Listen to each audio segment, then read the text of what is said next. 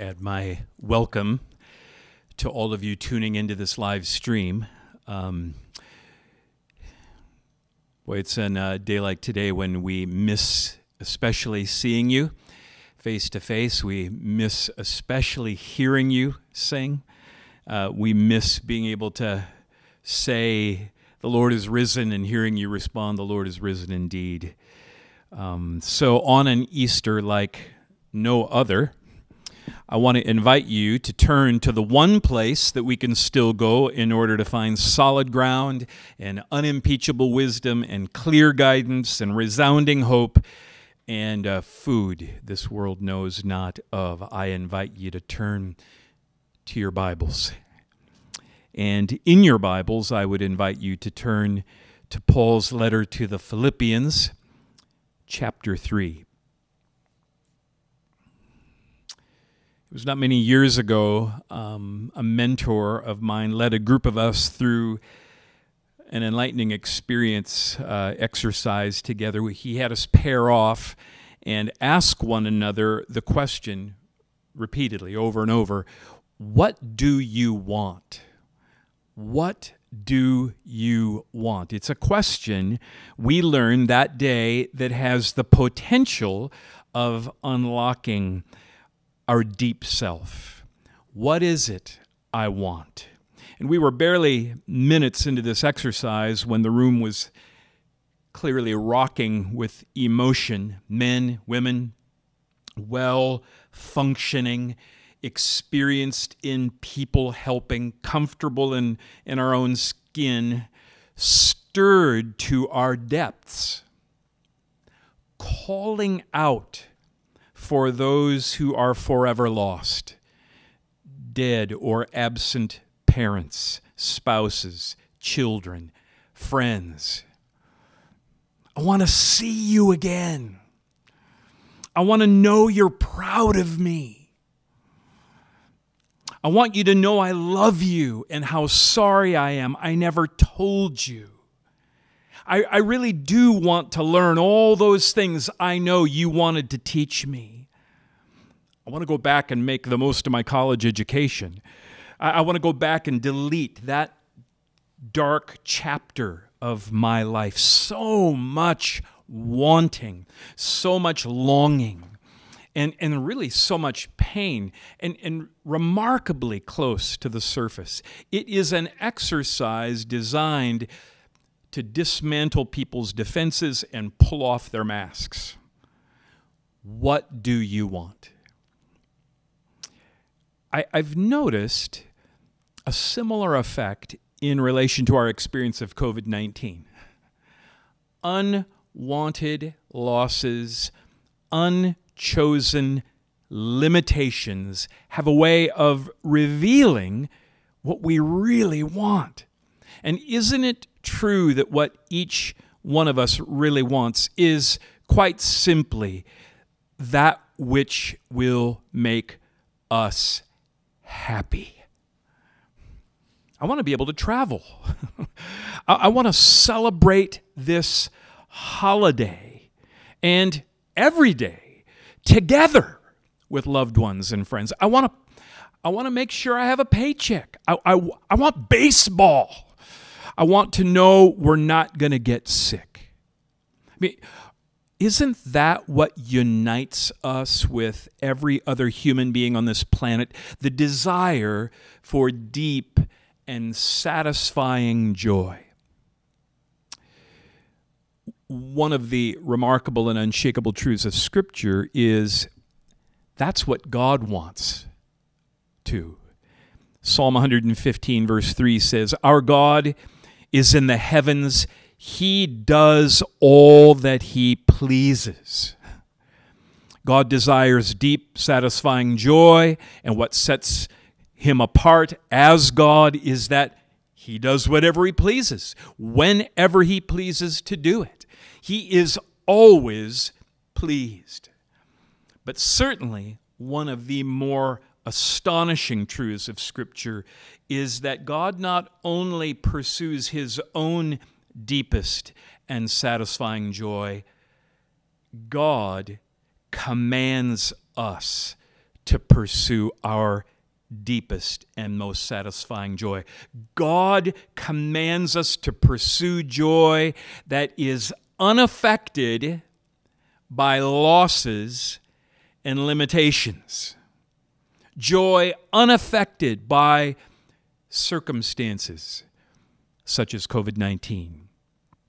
The text to which we are going to give our attention today is Philippians chapter 3, particularly verses 7 through 11, but I'm going to read the entire paragraph beginning in verse 1. So I want to invite you to follow along, and as an expression of our confidence that this is God's word, our desire to hear God's word, our reverence and regard for God's word to us. If you are able, I invite you to stand wherever you are and give your full attention to what God has said to us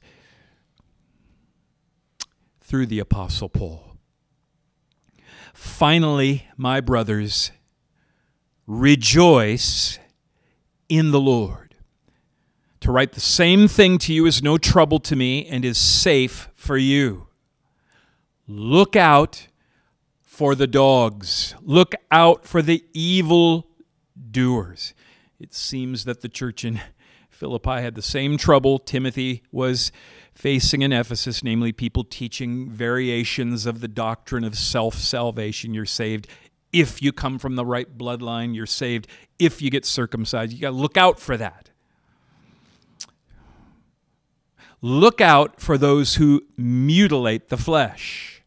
For we are the circumcision who worship by the Spirit of God and glory in Christ Jesus and put no confidence in the flesh, though I myself have reason for confidence in the flesh also.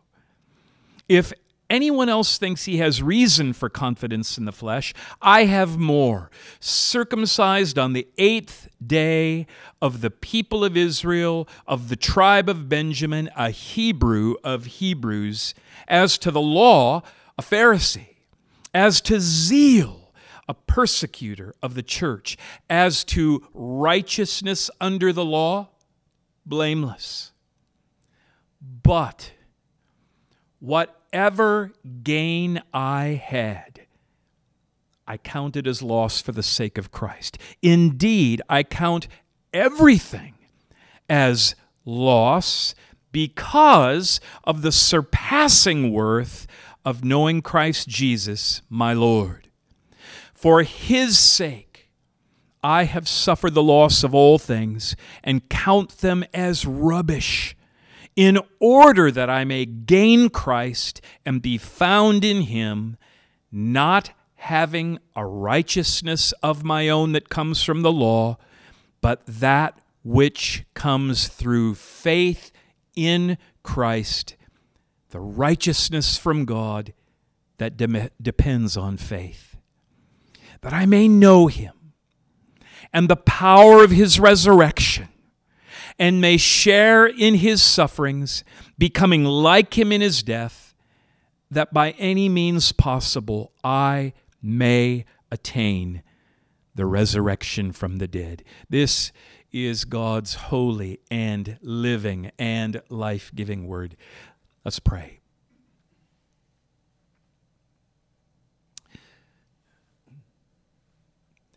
O Lord Jesus, on this day we celebrate your resurrection. Our minds, those of us that are part of Emmaus Road Church, our minds will go to that day, that third day, and that 7-mile stretch of road, and 2 disciples who were downcast and discouraged and disoriented and disequilibrated and so heartbroken over loss. And Lord Jesus, you chose to reveal yourself to them alive, not by saying, "Here I am," but by opening the law and the prophets, by opening the Scripture, by opening God's Word.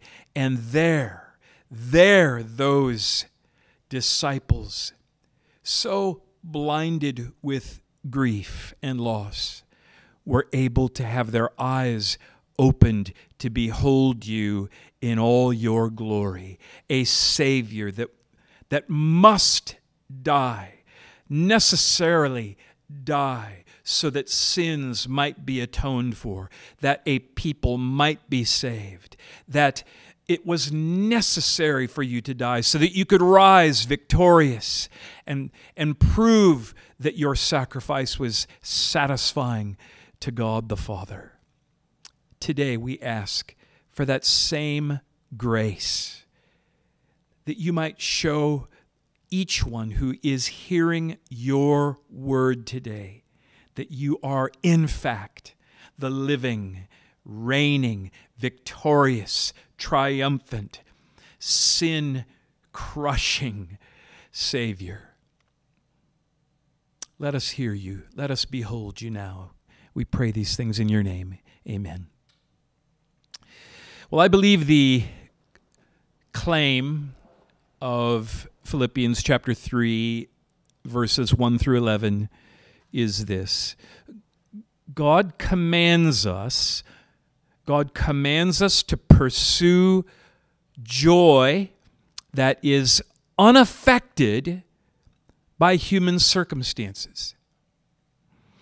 On this Easter Sunday 2020, separated from one another on account of our submission to an executive proclamation, God is commanding us to pursue joy. We see it in Philippians 3:1. Finally, brothers, rejoice in the Lord. I command you, rejoice in the Lord. I command you, pursue the very thing that each and every one of us wants. However, what is unique about this claim is that God is commanding us to pursue joy that is more durable, more stable, more enduring, and completely unaffected by any human circumstance, including any earthly joy that may be lost on account of an infectious disease.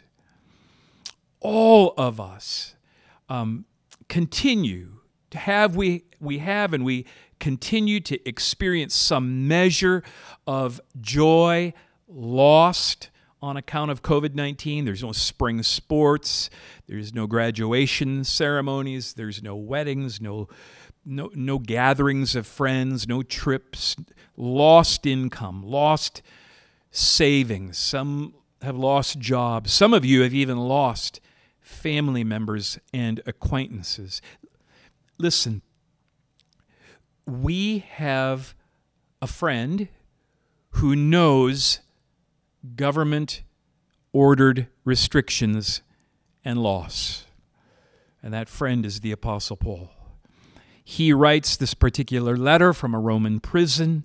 His ability to travel is done. His ability to do what he wants when he wants to do it is done. His ability to make a living is done. But even more, Paul had been a privileged man. He had been a man of reputation. He had been a force in his community. But insofar as his vocation, it's done. It's lost. That's why his statement in verse 7 should get our attention. He says, "But whatever gain I had, I counted as loss for the sake of Christ. Indeed, I count everything loss because of the surpassing worth of knowing Christ Jesus, my Lord."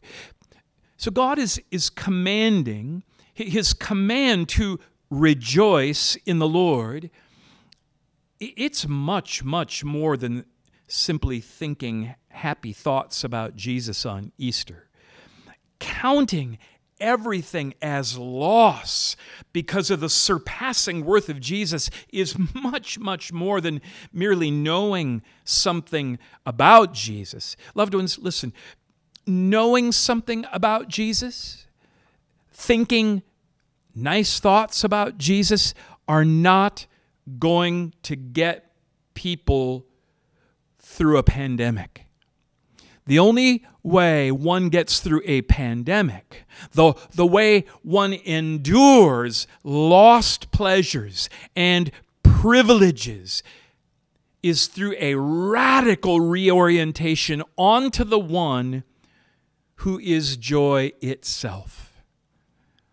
God is commanding us to rejoice, to pursue joy in the Lord. So here's what I believe God wants to do in us and for us today. God intends to empower us. God intends to enable us to find, to experience sustained and stable joy in the person of Jesus. And friends, if you have never tasted joy in Jesus, then listen, God wants you to get a taste of that today. God has spoken to us in and through this text, and God's purpose is not simply that we learn something more about Jesus. His purpose is that we would rejoice in Jesus. And in order to rejoice in Jesus, like Paul, there are two things we must do.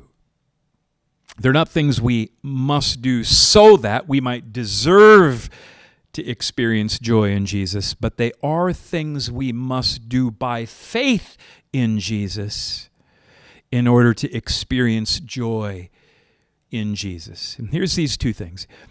We must esteem Jesus, and we must fully entrust ourselves to Jesus.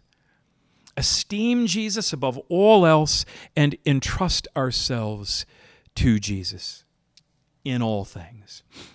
And this is how we come over time, how we learn over time to experience deep, satisfying joy in the Lord. So the first way we obey God's command to rejoice in the Lord is by learning then to esteem Jesus above everything else. When our freedoms and our prerogatives are limited, the covers are pulled back, right? On what in life for us really counts. The covers are pulled back on what we really want.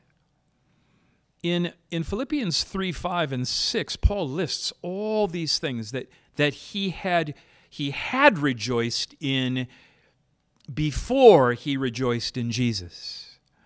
But then look again at what he says in 7 and 8. Whatever gain I had, I count it as loss for the sake of Christ. Indeed, I count everything loss because of the surpassing worth of knowing Christ Jesus, my Lord. So in other words, Jesus' worth is more valuable than anything else. Paul puts everything that he had rejoiced in before, and man, these are good things. This is a pretty good list. He puts all those things that he had rejoiced in before in the loss column in comparison to Jesus. Christ is far greater than all the good things, all the good gifts that come from God's hand that are meant for us to enjoy. In times like this, when I'm missing worshiping together with you, I'm missing having a house full of guests. I'm missing the masters. I'm anticipating missing a very meaningful trip to the Middle East to teach the book of Psalms to my pastor friends from South Asia. And you're missing good things too, especially being near to loved ones who may be suffering alone. it is a radical thing to say, compared to the joy I have in Jesus, these things that I'm missing, they're just loss. Paul actually uses a very much stronger word in verse 8. He refers to them as rubbish. You know, it's not that they are rubbish, but they simply do not compare to the joy that there is in Christ. Compared to the joy that's in Christ, they're like rubbish. I have a friend who he says something that frames this in such a way that it affects me every time I've heard it. He says, for so many people, Jesus is like winning a lottery ticket that we can cash in for the things that we really want. But according to God's word to us, Jesus himself is the prize. So for Paul, learning to rejoice in the Lord means every day, beginning and ending with this intentional reminding of himself. Everything besides Christ is loss. Reputation, freedom, income, financial security, health, family. They're all good. But all these good things blinded Paul to the superior beauty of Christ. And so he learned that lesser pleasures, if not put in their proper place, would keep him from experiencing the best pleasure of all. This is what it means to esteem Jesus above everything else. I was reading a brief biographical sketch of St. Augustine. And Augustine personally testifies that prior to turning to and esteeming Christ Jesus, he had passionately pursued pleasure in all the wrong and maybe a few of the right places. But after tasting joy in Jesus, here's what Augustine said. How sweet all at once it was for me to be rid of those fruitless joys which I had once feared to lose. You drove them from me. You who are the true, the sovereign joy. You drove them from me and took their place. O Lord, my God, my light, my wealth, and my salvation. It is such a common temptation for us to be captivated by what Augustine describes as fruitless joys. They're the kind of joys that, well, of course, they give us pleasure, but they don't endure eternally. And we cling to fruitless joys because they still give us joy. They do satisfy for a time, but they also have a way of lulling us to sleep with inferior pleasure, causing us to forget that in Christ we have someone who is worth losing everything for.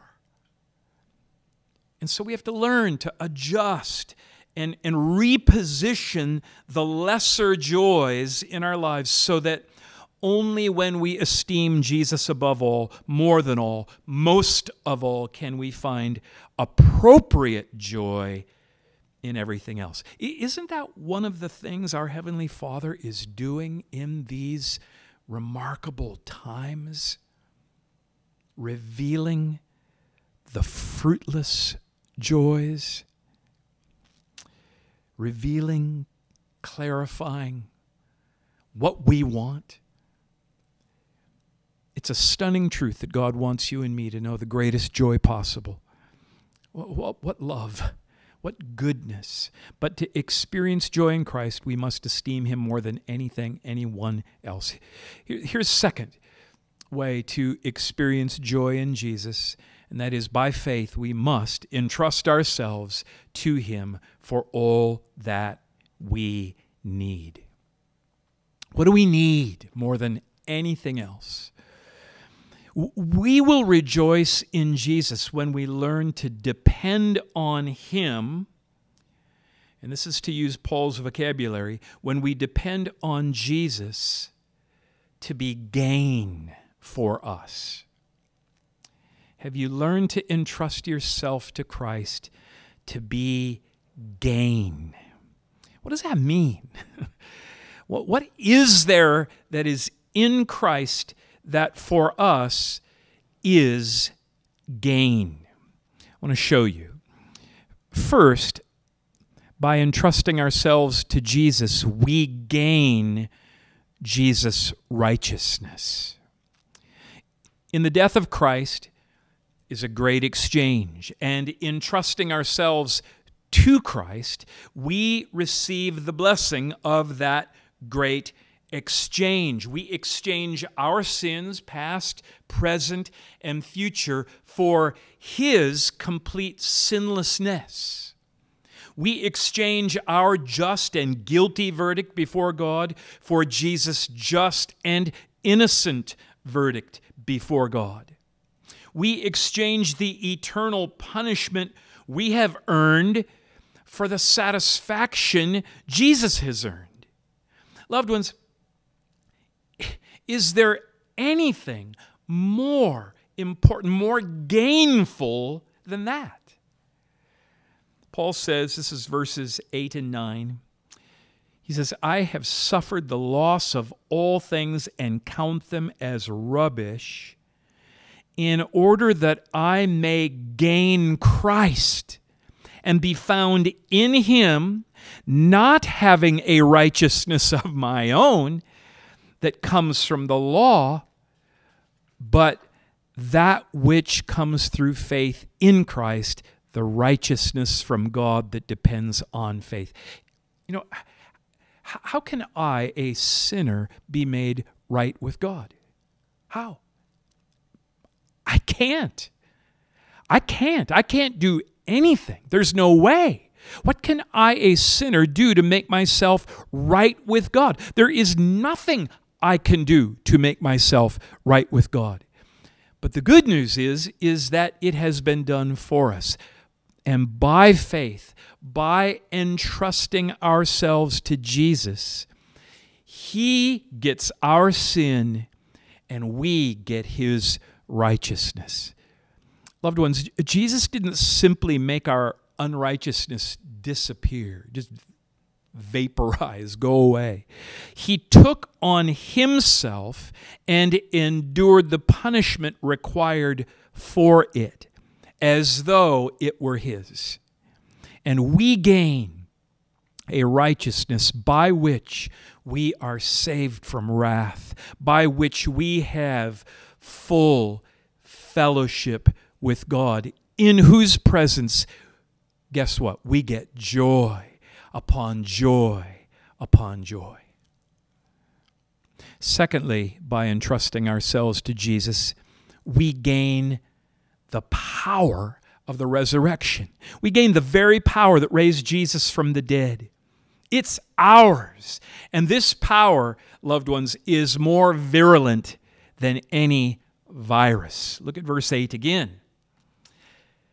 I've suffered the loss of all things and count them as rubbish in order that I may gain Christ and be found in Him. Then verse 10, that I may know Him and the power of His resurrection. You know, when I've had at least enough bad news, when I've had enough social distancing, when I've had enough deleting meaningful things off from my calendar, and then when I still need more wisdom, I need more discernment to just think rightly about all these things. I need more humility. I need more endurance. Entrusting myself to Jesus means getting the very power that raised Him from the dead, and with it, deeper, steadier joy. Here's the third thing. By entrusting ourselves to Jesus, we share in Jesus' sufferings. Now, this one's a little challenging. I mean, when you honestly consider all that Jesus suffered, how is sharing in it gain? Jesus experienced our eternal damnation on the cross. Why would I want to join in that? Suffering is what happens when good things are taken away from us. Suffering is when we lose our opportunity to walk in our graduation commencement. Suffering is when we lose our opportunities to make memories. Suffering is when we lose our health, our job, our retirement, when we lose our loved ones. Suffering is real. Suffering is horrible. But in Christ, our suffering is not in vain. It is actually gain. Verse 8, I've suffered the loss of all things and count them as rubbish in order that I may gain Christ, be found in him, and then verse 10, and may share in his sufferings, becoming like him in his death. And so as we learn to entrust ourselves to Jesus, we share in the suffering loss. We share in suffering loss in this sinful, broken world as he did, and we become more and more like him. John Piper writes in a book he's very recently published called Coronavirus in Christ, he says, suffering is God's trumpet blast to tell us something is wrong in this world that only Christ can resolve. God's purpose in our sharing in Christ's suffering, it's gain. How so? It brings us to Jesus. It takes us deeper into Jesus. It shows us the worth and the value of Jesus. And it makes us more like Jesus in order that we might rejoice in Jesus. Here's the fourth thing. By entrusting ourselves to Jesus, we ourselves gain resurrection from death. Jesus was raised from death on the third day by the power of God, and all who are joined to him by faith in him will also be raised from death. Just a little further down in this text, Philippians chapter 3, verses 20 and 21, Paul says, our citizenship is in heaven, and from it we await a Savior, the Lord Jesus Christ, who will transform our lowly body to be like his glorious body by the power that enables him even to subject all things to himself. Loved ones, a day is coming when the power of God will transform our bodies, and there will be no more pain. There will be no more degenerative weakness. There will be no more viruses. There will be no more loss. And God's aim is that we might discover and experience joy, eternal joy, superior joy in Christ. And friends, if we can trust Jesus to be our righteousness, to reconcile us to God, to transform us and fill us and change us by his resurrection power. If we can trust Jesus to turn our sufferings into deeper joy in him, if we can trust him to raise us up and transform our bodies, then can't we also trust him for the deepest, strongest, and satisfying joy? May he graciously impart to you this great salvation. Let's pray.